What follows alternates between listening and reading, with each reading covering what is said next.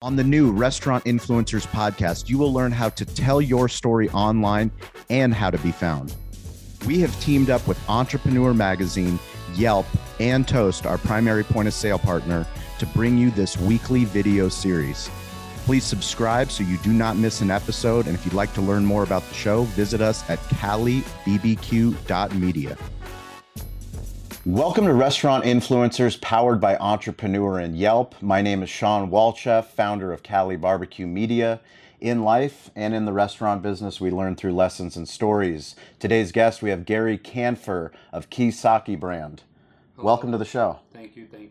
So it's funny, we got this podcast set up through a friend of mine through the digital space. His name's Kyle Insera. He's been a former guest on this show. So I came in blind and I did my digital deep dive in the lift on the way here.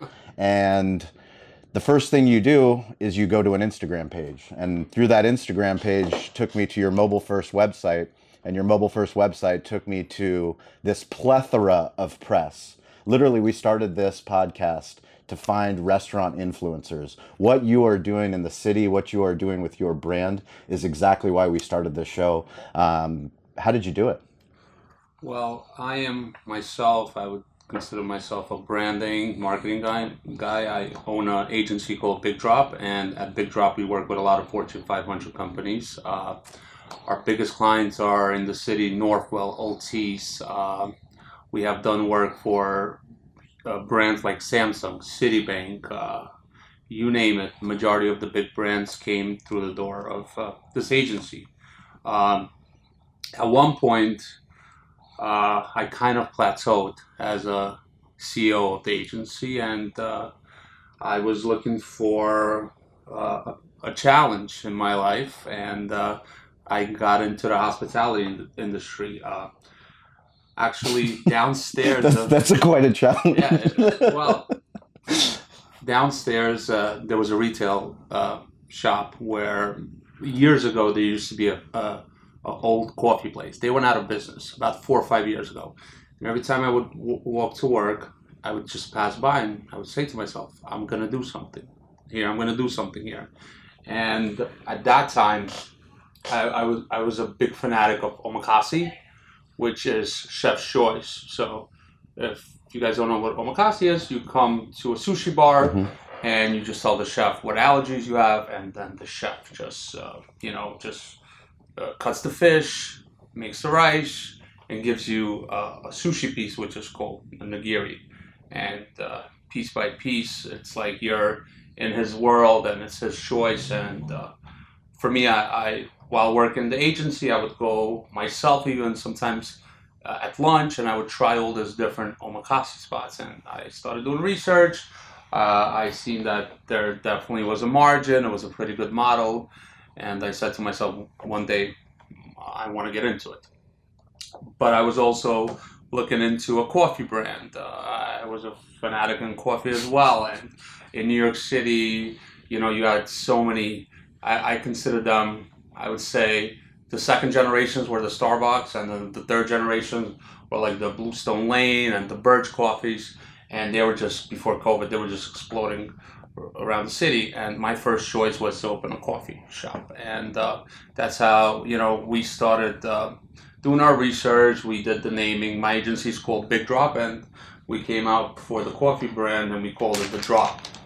I love that. The Drop, one of the message and drop, everything, make something.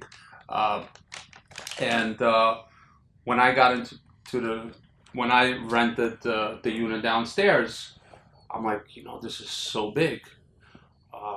What am I going to do with this? And I came up with the idea to open up a secret room in the back with an omakase bar. Really? Yeah, that's. So how big was the space? It's about 1,800 square feet. Okay.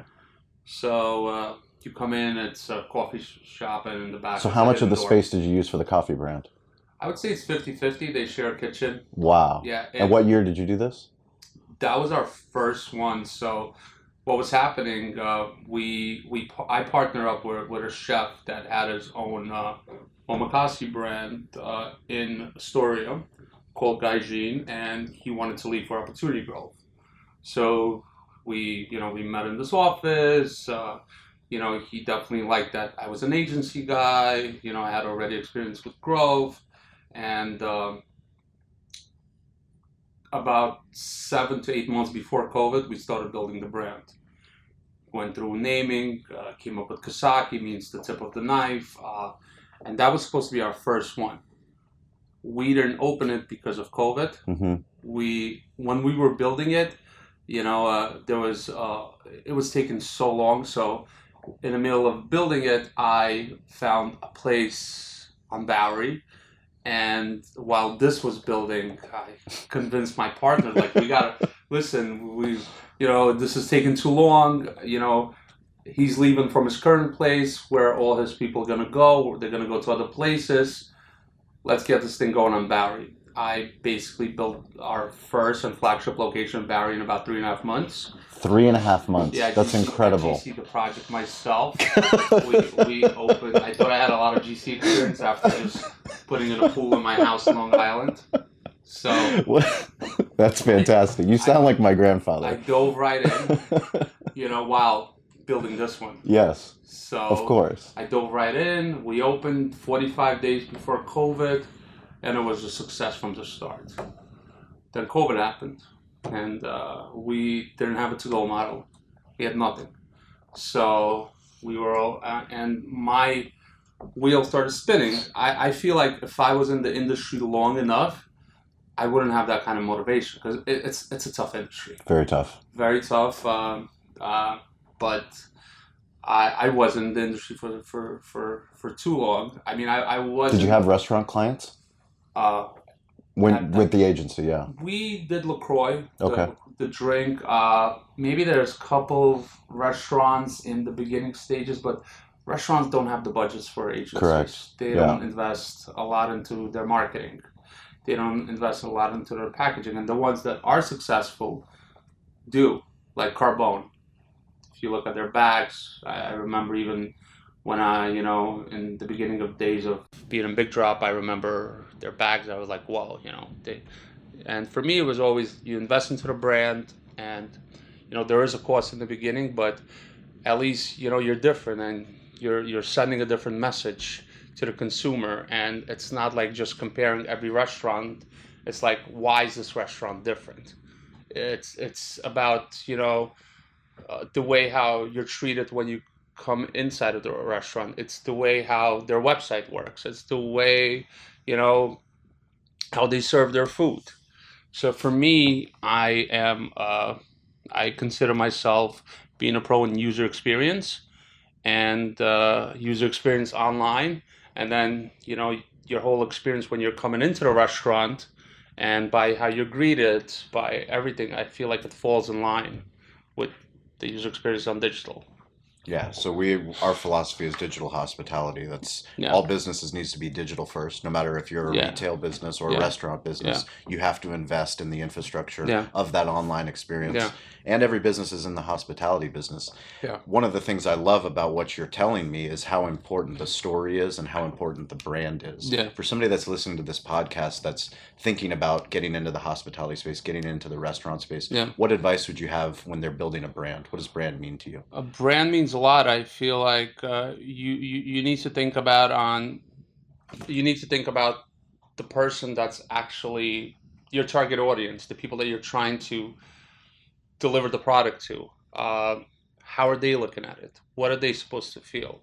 What's the competitive analysis? I remember building Kosaki. We spent a lot of time on branding, on brand positioning, on the competitive analysis, and if you're looking at an oversaturated market, then your research is important. Sometimes I feel like some brands that spend so much in opening the restaurant, if they would just spend a little bit more on doing their research, they would probably be able to save a lot of that burn in the beginning.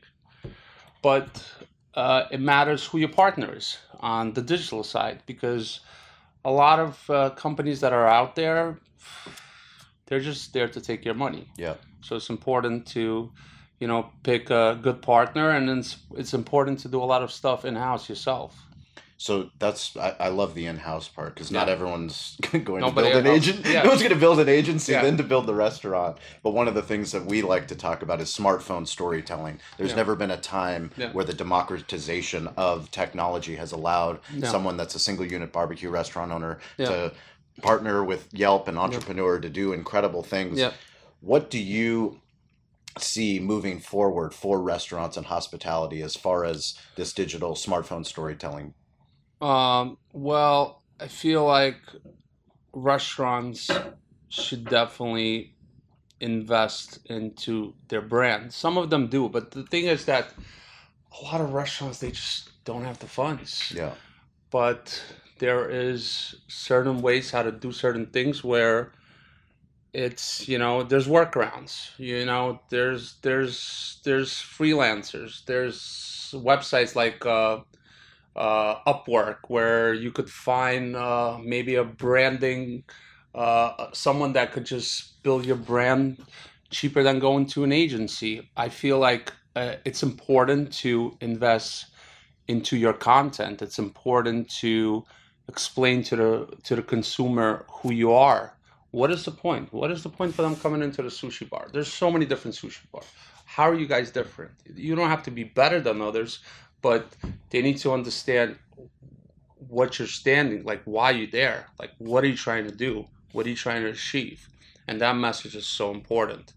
And I walk around and I just see all these restaurants, and I'm just like looking at the restaurant on the corner that's opening up, and it used to be Roast. They went out of business. Okay. Had a good model, went out of business, and now I'm just looking at this. I don't remember the name of the restaurant that's going in, but just by me just looking at that, just their logo and not understanding what they're about and what they do, I just feel like they have such a disadvantage. I feel like they didn't spend enough time on understanding who they really are.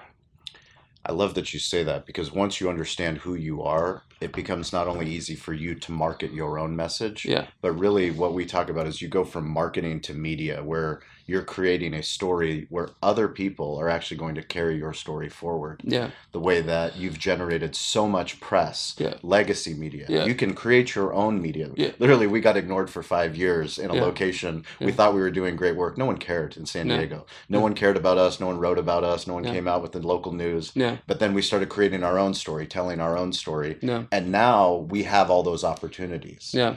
What advice do you have to somebody that is trying to get their story heard if they're in the business?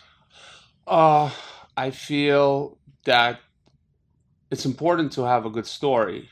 I feel like that what really helped us, it's COVID helped us. I feel like But you leaned into it. we leaned into You weren't COVID. shy.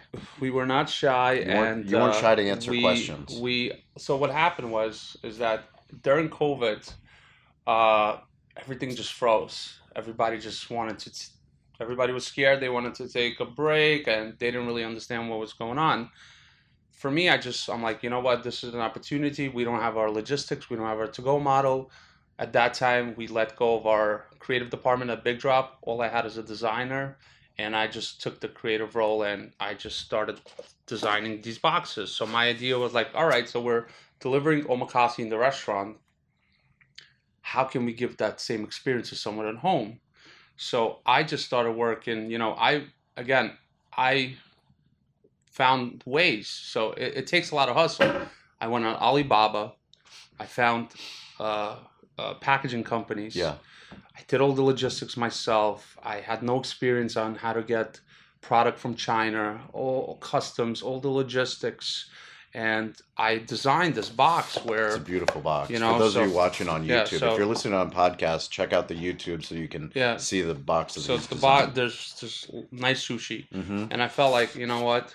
When it's like a wife a wife or a husband. Wife or But husband. yeah, a wife or a husband bringing their significant other, a shoebox, like they would, or a bag box or something, just Well, opening it up. it's an Apple experience. Yeah, so- I mean, that's what we're all searching for is Yeah. how do you make that to Yeah. go, that packaging, Yeah. so that you actually feel Yeah. there's love that went into that design. It did, and that's the wallpaper that we have in our restaurant, the fish, and I felt like giving them the experience at home, and it just. I remember the first day we opened to go, we had a line out the door. Just it was a line.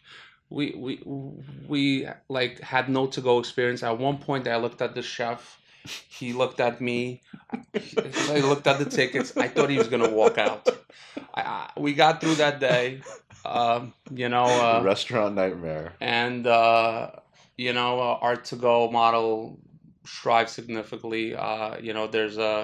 There's even we were part of the Omakase series that Eater did about our to-go model, and I feel like if we didn't do the to-go model, we would have been dead in the water. So I pivoted from the to-go model. I got into the Hamptons. I opened the Hamptons location. From the Hamptons, I got into Greenwich and other locations, and I was just pivoting. So how many locations are you? We have 5 locations, and You've five expanded 5 locations. 5 are in the works that are gonna open within a year. Build. We have a pretty good executive team. We're still working on culture. We still have a lot of issues, but I think we're doing well as a team, and we're learning, we're growing, we're learning from our mistakes, and we're getting better. So I have a 2-part question. What keeps you up at night? And then what wakes you up? What pulls you out of bed in the morning?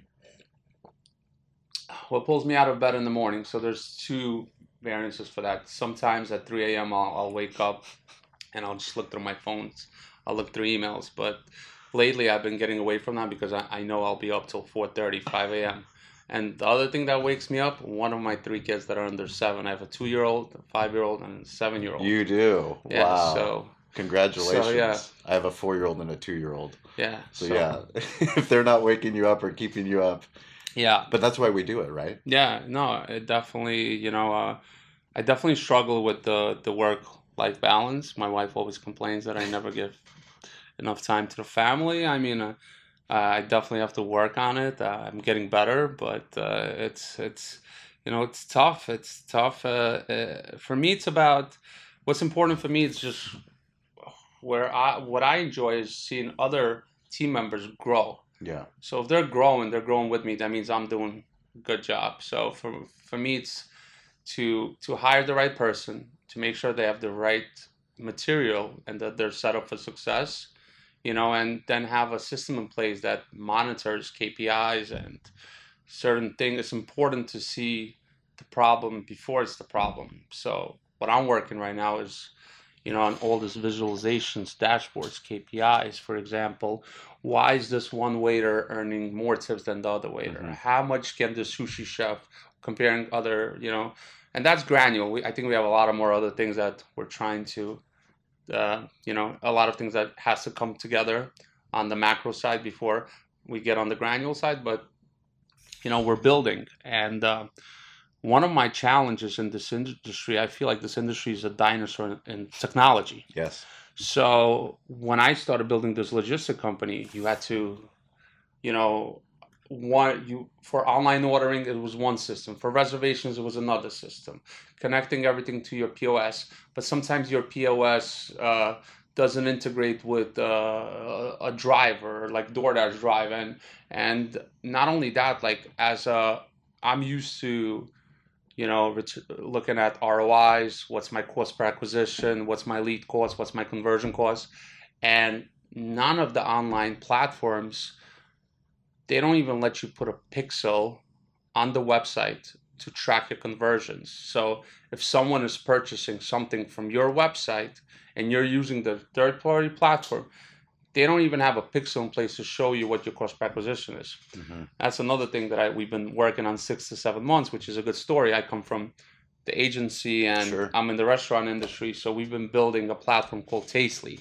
Cool. With Big Drop. Really? Yeah, and it's a all-in-one online ordering, reservation, and a marketing tool for small restaurants that are able to grow their brand through SMS, through integrating, their Instagram accounts and tracking their conversions. Because look, you might have a good product, right? There's a lot of restaurants that have a good product, but if you don't know how to market that product, Correct. it's going to be challenging. Hmm. For me, I'm very big on ads. Very big on the, Why is it important? I think it doesn't get talked about enough, and I'm happy that you brought it up, well, especially with an agency background. I know what my cost per each reservation is, so I could grow it faster because I know if I could push on, so I'm getting my reservation, my cost per reservation, for example, is $40. My revenue per reservation is $500, right? For example, because 2.5 people, on average, it's about $500. It's higher ticket items at the omakase bar. The $40 will make sense if I am a fast food place. The $40 is not going to make sense. Correct. So, but there's different things that you could do.